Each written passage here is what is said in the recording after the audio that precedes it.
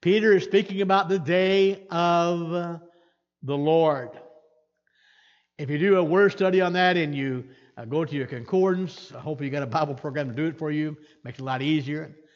But you find that when you look and look at the day of the Lord, whether it be in the Old or New Testament, it is not a good day for unbelievers. It's an awful day. But for believers, it's a great day. So the Bible teaches there's going to come a time when there will be a renovation of the earth. Some would say, among good theologians, this old earth we burn up and reformed in one sense. Some would say it'll be completely destroyed and replaced.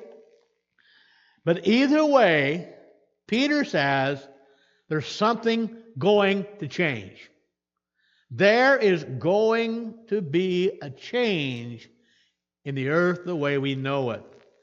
There wasn't anything new. It wasn't new for Peter. In fact, Isaiah, 700 years before Christ, wrote this. Behold, God says, I create new heavens and a new earth, and the former shall not be remembered, nor come to mind. So Isaiah prophesied of a day when there would be a new heaven and a new earth. Revelation 21, the first two verses. John says this, and I saw a new heaven and a new earth. For the first heaven and the first earth were passed away, and there was no more sea. And I, John, saw the holy city, New Jerusalem, coming down from God out of heaven, prepared as a bride adorned for her husband. Isaiah said there's a new heaven and a new earth coming. John says that as he watched there, he saw a new heaven and he saw a new earth along with a new Jerusalem coming down from heaven from God. Now, do I understand all that? No. But here's what I know. What Peter wrote about, what Isaiah prophesied about, what John saw, it happens because it is a definite act of God's creative power. God is in charge. God will call into being a new heaven and a new earth just the way he did when he created the first heaven and the first earth, by the word of God. And by the way, God designed it in the beginning to display his theocratic rule to the whole universe.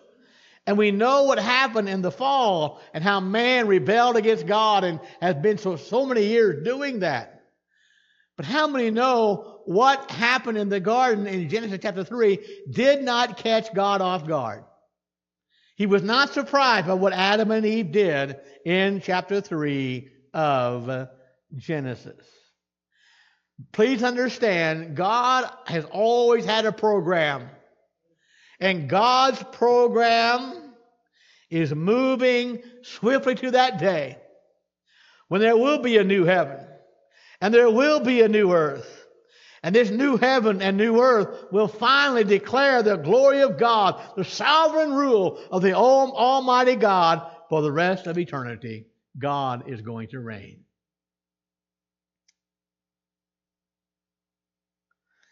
Now, by the way, this new heaven and new earth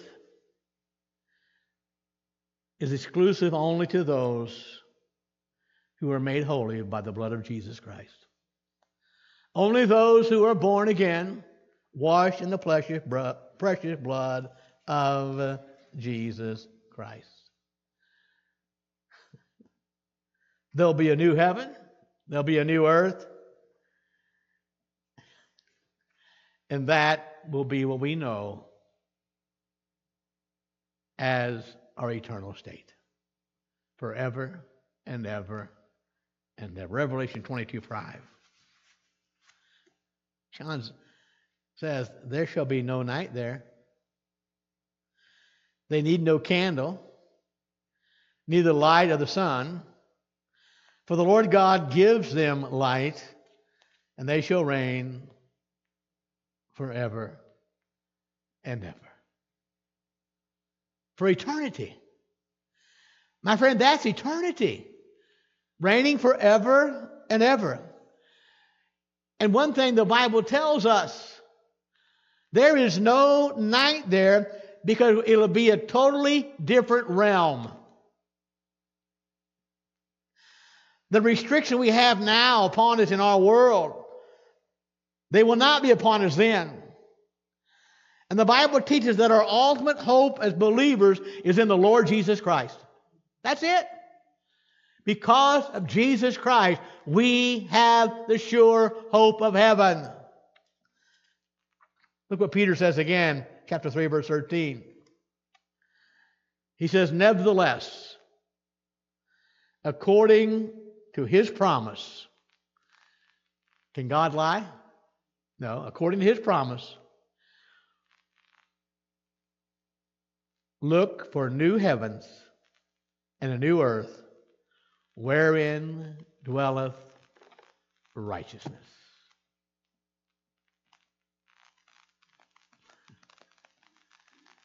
Amen. There's an awful day coming when the elements will melt with a fervent heat. And this earth we know, the heaven, the stellar heaven we know now, is going to be renovated. But Peter said it doesn't matter because God has something planned for us, for those who belong to Jesus Christ. And that's a new heaven and a new earth. And by the way, there won't be any sin there. Only righteousness. So when I think about that tonight, the question that comes to my mind,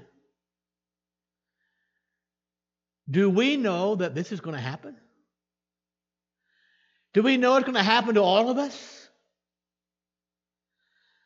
Are we looking forward to that day? Are we living our lives, as Peter encouraged us, in light of this truth? Folks, we're going to spend eternity with God. And I want to tell you again, this world is not our home. We are just passing through. And Peter says very clearly, the fact that God is going to give us a new heaven and a new earth, where only righteousness is going to dwell, Peter says this is our highest and ultimate hope. A new heaven and a new earth with God for eternity. How many are going tonight? Amen. Let's all stand together.